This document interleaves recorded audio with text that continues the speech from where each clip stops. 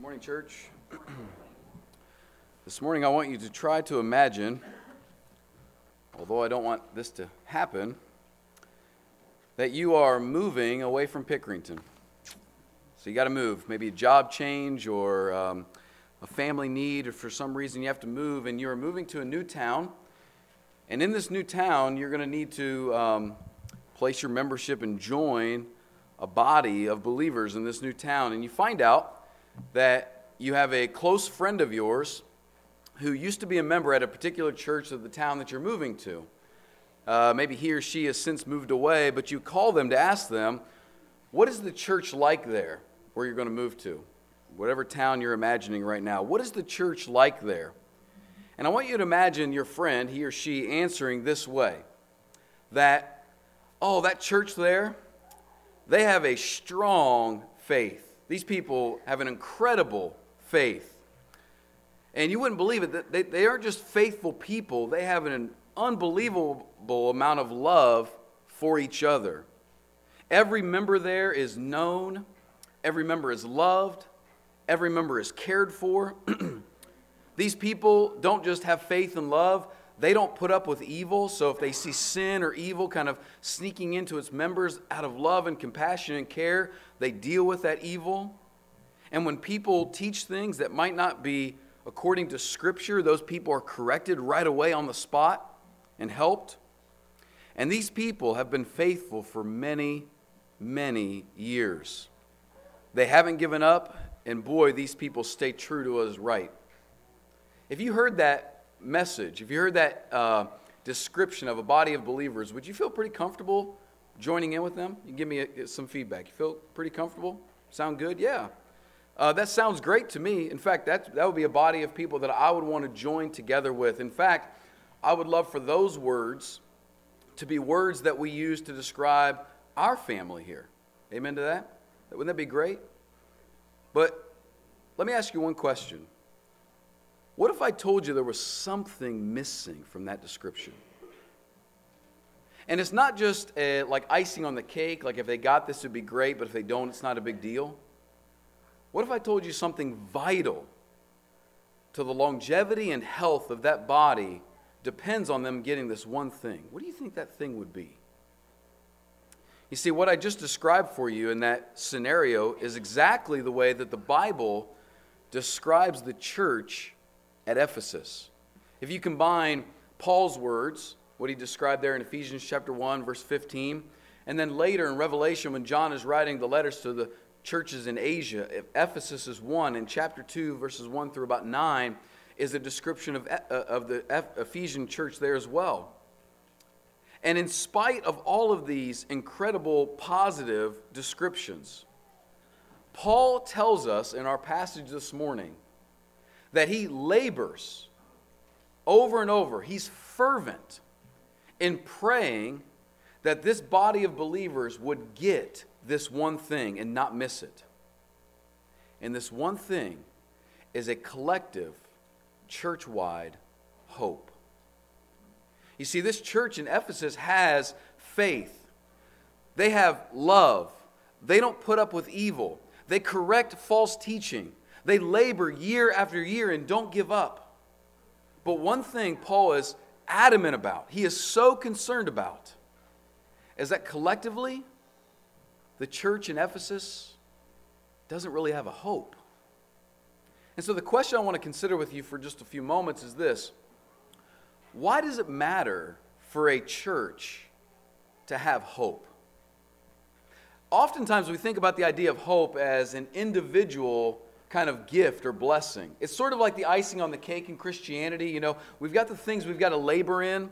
We've got the things we've got to put up with. We've got the things we have to do. But if you can actually squeeze out a little bit of hope inside of all of the things you're doing to be what we call a Christian, that's great. It's kind of icing on the cake.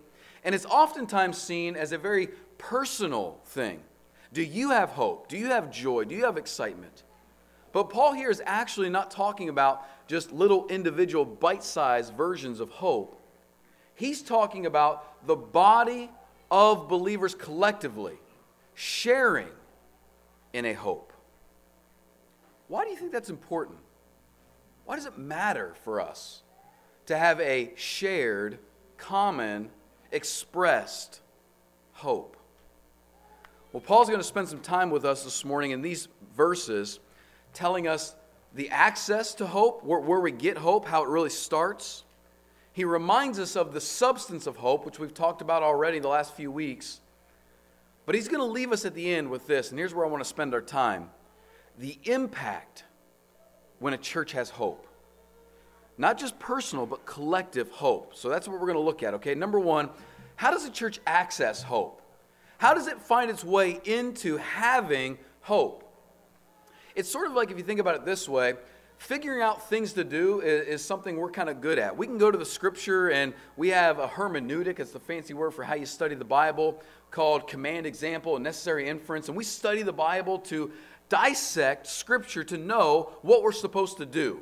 So we come to God's word and we say, God, tell me the obligations I have, the commandments I need to keep, the things I need to obey. And we use that to understand what to do. But how does a church actually access having hope? What makes hope possible? Well, we see this in a lot of ways actually kind of bear itself out. What makes hope possible for you, for me, for a church, is the confidence you have in the ones who can give you the things that you want, the things that you're longing for. Let me give you an example. Let's say our college kids are back. Good to see our college kids. They're here for probably another week or so. Let's say one of our college kids gets a really poor test score. I know it wouldn't happen to any of our kids, but this is why it's an illustration. It's not real. But let's say they just perform really poorly on a test. Aaron, pay attention. This is going to be... Let's say they perform really poorly. And that student wants to get a good grade in the class. If they have a professor that is well known in the university to be a professor that curves the score, that changes the score at the end to try to modify the grades to improve them, all of a sudden that student might have a little bit more hope, right? Because they know that that person holds the power, technically the student does, but that person holds the power to give them the grade, and they don't want to get a failing grade.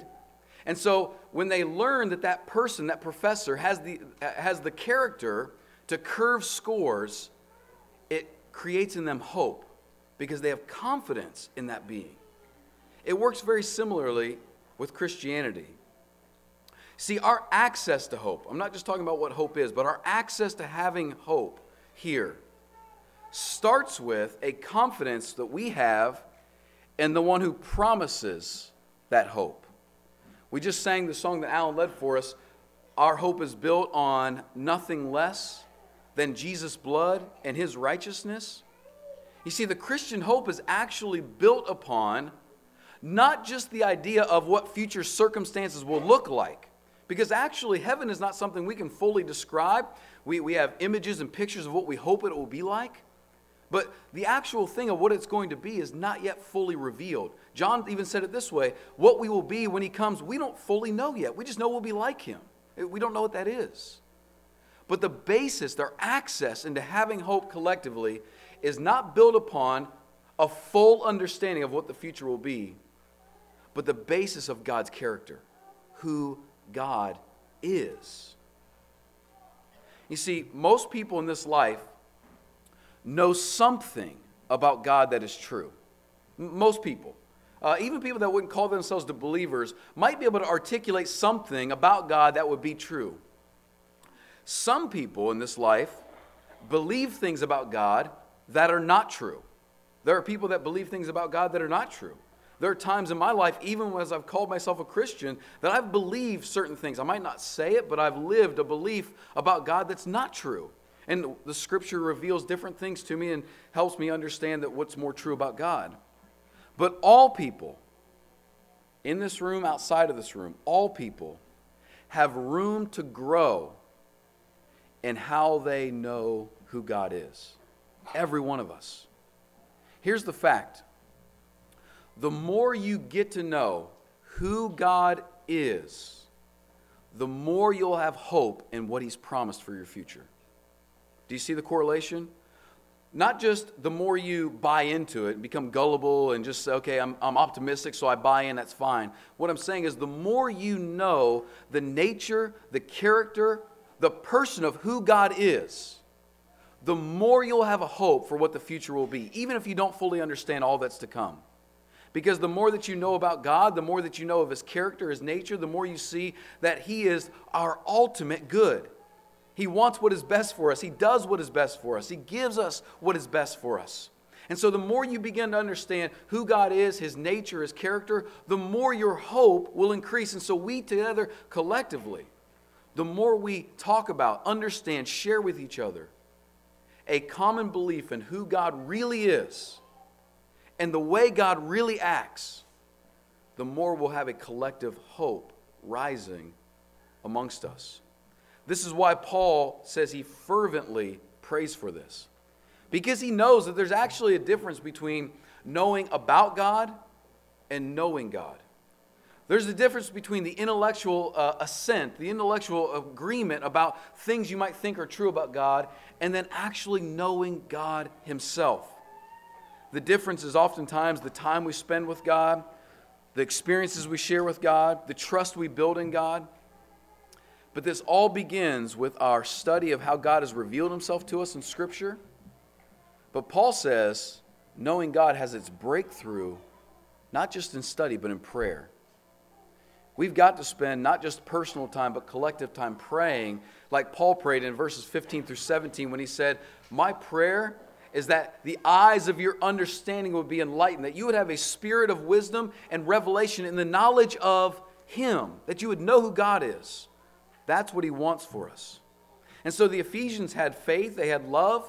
Paul had gratitude for them, and he was fervently praying that they would be cultivated to finally see God for who He is. Because here's what he knows.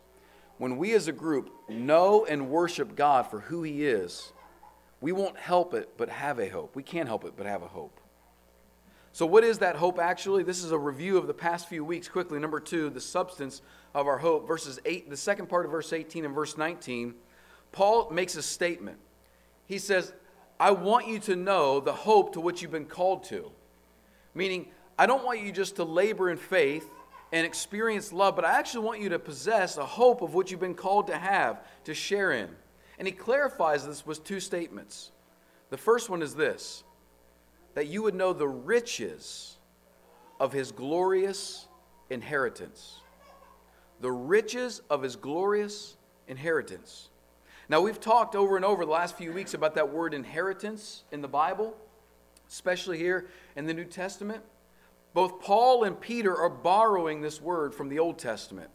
It is the word that the Israelites used when they were describing the land that was promised to them that they would enter into once they left the captivity in Egypt. Moses led them out and they were going to enter into this land, but because of a lack of faith, they journeyed for some 40 years, and then eventually Joshua led them into this land, and this promised land was Israel's inheritance.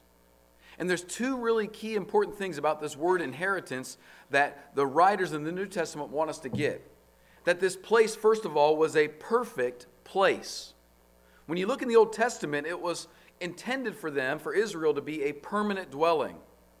It was a place that had luxurious provisions, milk and honey, beautiful fruits, all kinds of delicate items for us. And he says it's a place where there is no war and no enemies, no battles going on, no people attacking you. And finally, he says it's a place where we can have intimacy with God. And the imagery of what heaven will be like is this. It's a place where we will dwell without end.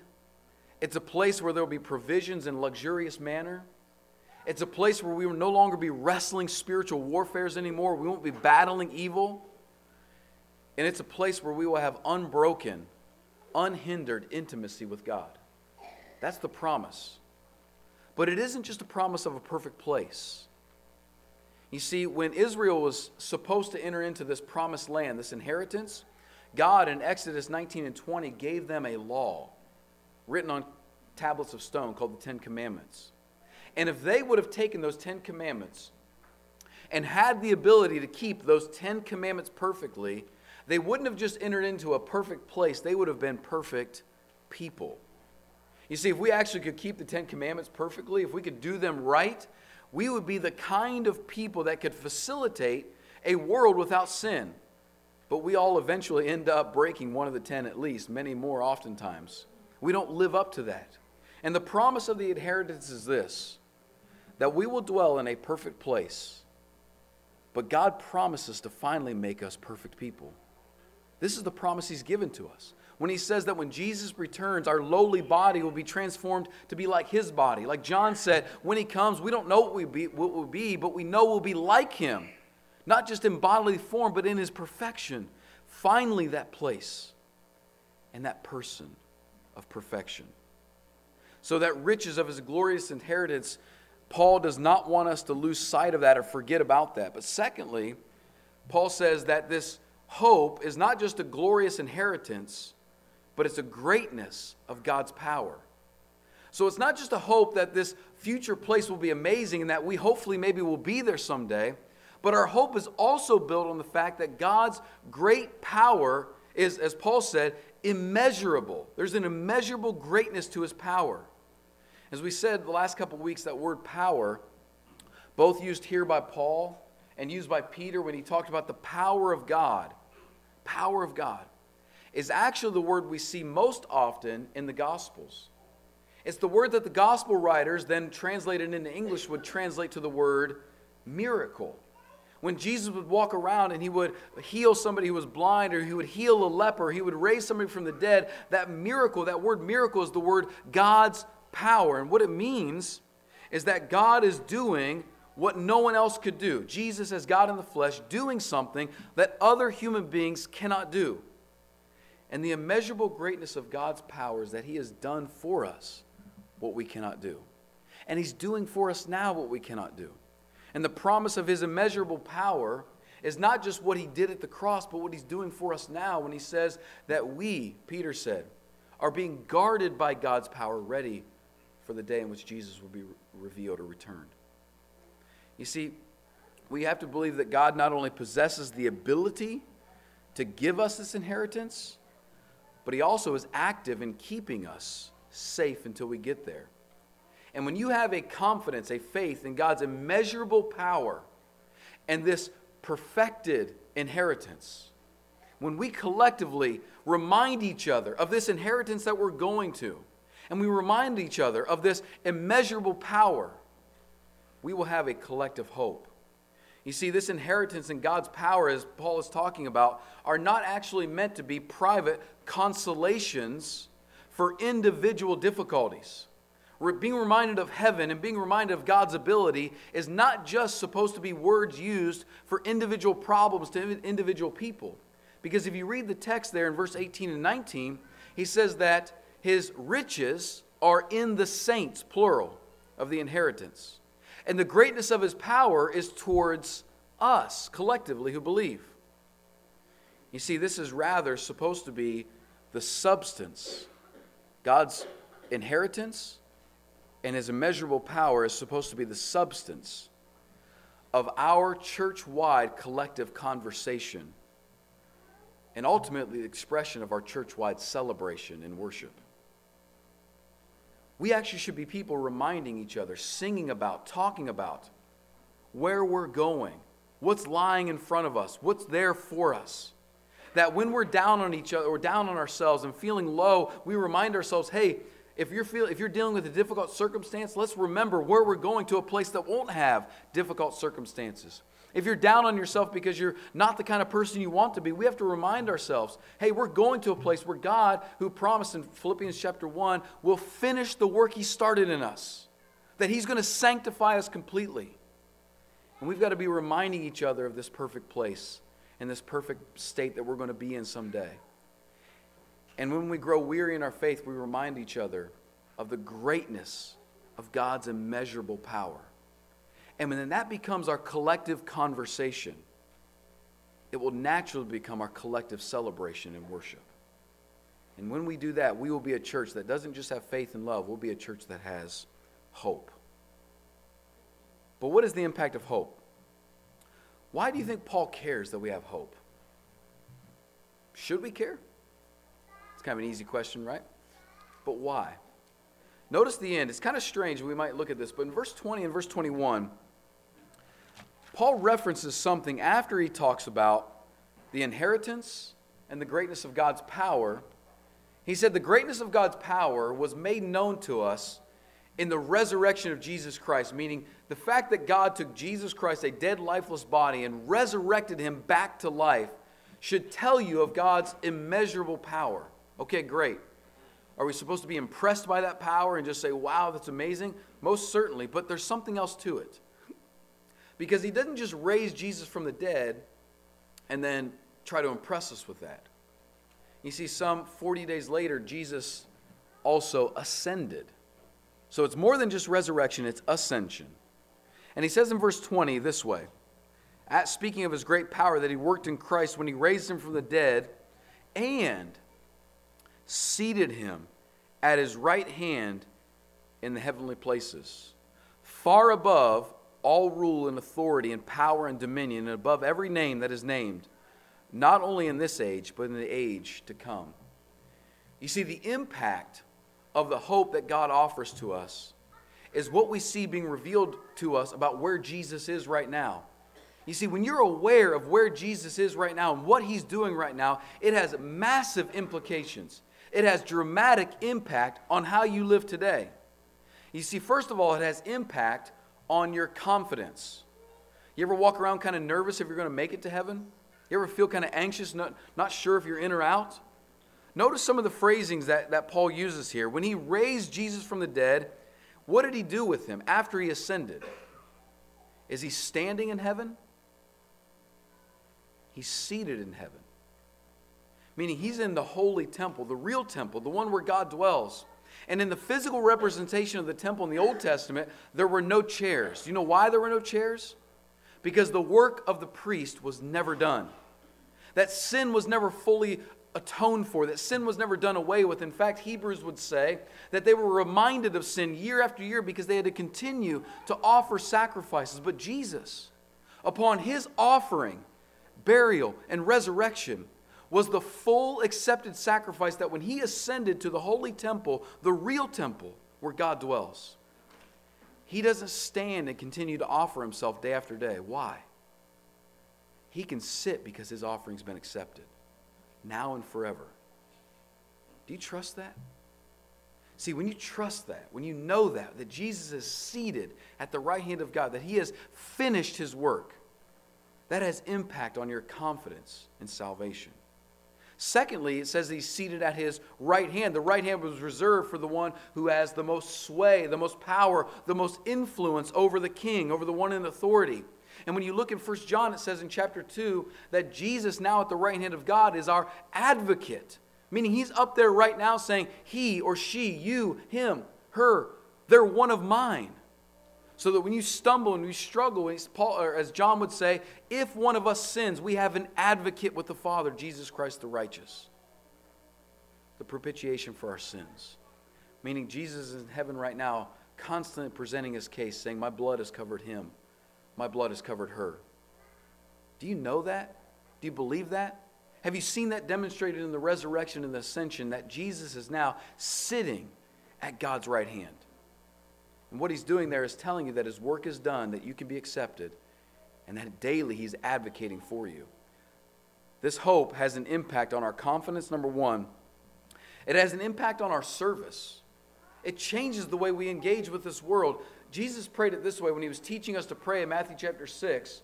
As we think about what heaven will be, where we will live in a perfect place and be perfect people, as we think about that, it makes you long for it, doesn't it? It makes you want that kind of place, especially when you see injustice and suffering and hatred and all the problems of this world. It eventually wears you down to where you just long for us to be in a place where sin is no more. And we as Christians should be the most hopeful people for a world that is to come. But that hope should have impact on how we live today. Jesus said when he prayed, he taught us how to pray. He said, Father, let your will be done on earth as it is in heaven. Meaning believers in Jesus Christ have such a longing for heaven that they work day and night, fighting tooth and nail to bring as much of heaven here as we live now. So we fight injustice. We deal with hatred. We fight against sin. And we encourage people to be the kind of people that they're going to be in heaven and to live and make a place that is as best as it can be. You see, our hope has an impact not only on our confidence, but the way that we serve this world, that we seek to bring as much of the taste of heaven to this place as possible so that we can show people what it would be like. This hope has impact on our confidence and service, but it also has impact on the way that we grieve and the way that we suffer. In the first century, Christians were suffering greatly. At first, it wasn't statewide sanctioned suffering by the government. It was just social suffering, cultural suffering. Christians were weird. They were different. They had this new form of philosophy, this new form of thinking, and they actually had this religion that believed that God was a man who chose to let himself die, but then he apparently came back to life. You can see how in the first century, especially even now, people would mock that belief. And Christians were suffering. They were being left out of social circles. Their businesses were being hurt. And eventually the Roman government began to suppress and hurt Christians to the point where at the end of the first century there were people being led to the slaughter, weakly Christians, who would not renounce that Jesus is Lord and say Caesar is Lord. They wouldn't do it, and they were being killed for it. They were suffering. And Paul makes this really beautiful statement to the church at Thessalonica. In 1 Thessalonians 4, he says, I want you to know about the hope that we have in Jesus Christ. Every chapter in 1 Thessalonians talks about the return of Jesus. The return of Jesus is when this place called heaven begins. And he reminds them of that constantly. He says this in 1 Thessalonians 4, verse 13. He says that we should grieve, but not like people who have no hope. Meaning, Christians should grieve, but they should not grieve like anybody else in the world. Our hope, our collective hope, is the very thing that allows us to endure suffering, to deal with loss, to face challenges in a way that is different than anybody else in the world. Where we look at suffering and we realize that we won't just get a reward for heaven, we'll be restored in heaven. That when we deal with loss, we realize that it's not the final say, it's not the end. We look at death and say, death no longer has its sting, no longer has its power. When we have a collective hope, what we do is we raise each other up to face our suffering and our grieving different than anybody else. Our collective hope has impact on the way that we grieve. But let me finish with this. Our collective hope has an impact on what we pursue or how we pursue. What we're chasing, you might say. What is it that you think you want most in this life? What is the thing that you're chasing that's driving your engine? You know, everyone has sort of an internal engine, something that's driving them. Usually there's 2 or 3 things kind of out in front of us based upon the stage of life that we're in. You know, if we're not yet married, it might be, a future family or a job. If we're kind of, kids that are little, I'm not going to say it, but, what's in front of us, maybe a good night's sleep. Maybe you're getting close to retirement. What's in front of you is kind of like longing for that time. There's always something in front of us. What's driving you? What is the thing you're chasing right now? You see, what you hope for drives your engine to what you pursue. It's what drives it. Now, I'm not sure the church in Ephesus ever really got this hope thing figured out.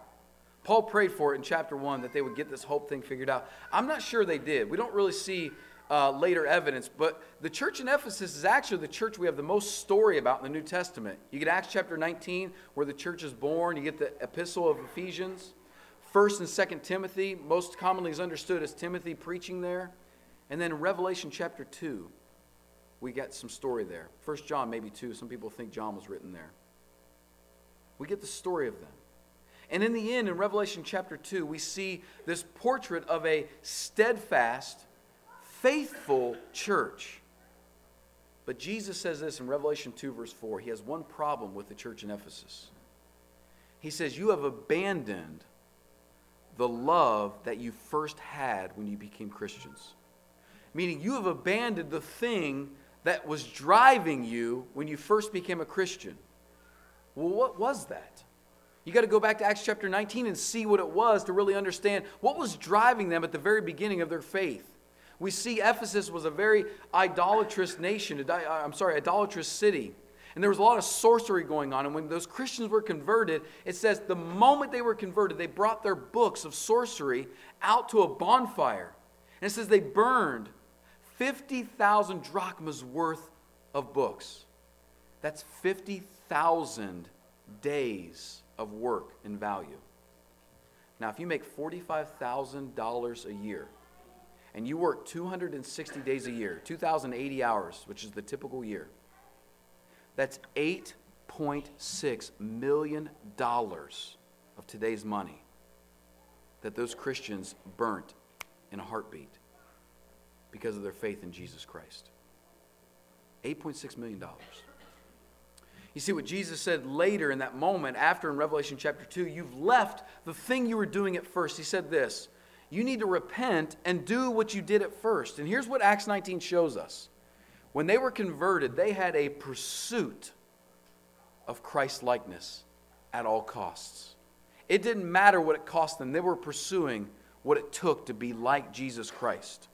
And here's the point. The Christian hope lays before us a glorious future, one that dwarfs all other hopes that this life has to offer. But when we as a church lose sight of this hope, we will grow stagnant of our pursuit of heaven. We might labor in faith. We might be steadfast in our work. We might fight against evil. We might keep right teachings and fight false teachings, but we will lose an energy, a yearning, a longing for heaven if we forget about it. And the point is this. Churches that lose hope can maintain faith, can share love, but will stagnate in their sanctification. They will stagnate in their pursuit of becoming like Jesus Christ. This hope can motivate us individually to keep pursuing to be like Jesus, and it will fuel our exhortation of each other. When we keep this hope in the forefront of our minds and we love each other enough, we'll help each other. As Hebrews chapter 3 said, exhort one another daily while it is called today, so that no one is lost in the deceitfulness of sin. We don't want anybody to miss this. And as I referenced 1 John chapter 3, it says, beloved, can you imagine the kind of love the Father has had for us? And later he says that when he returns, when Jesus returns, we don't know what we'll be like, but we know this. We will be like him. And then John says in verse 3, whoever has this hope in him purifies himself. When we have a collective hope, we will be pursuing Christ-likeness together. And when we lose our hope, we might keep all of the forms and functions of church alive. We might have what people would call faithfulness. We might continue to take communion and preach and sing. We might do all the things that we are called to do as a church, but we will lose the energy it takes for personal transformation to become like Jesus Christ. We'll lose that. And that will be a terrible loss.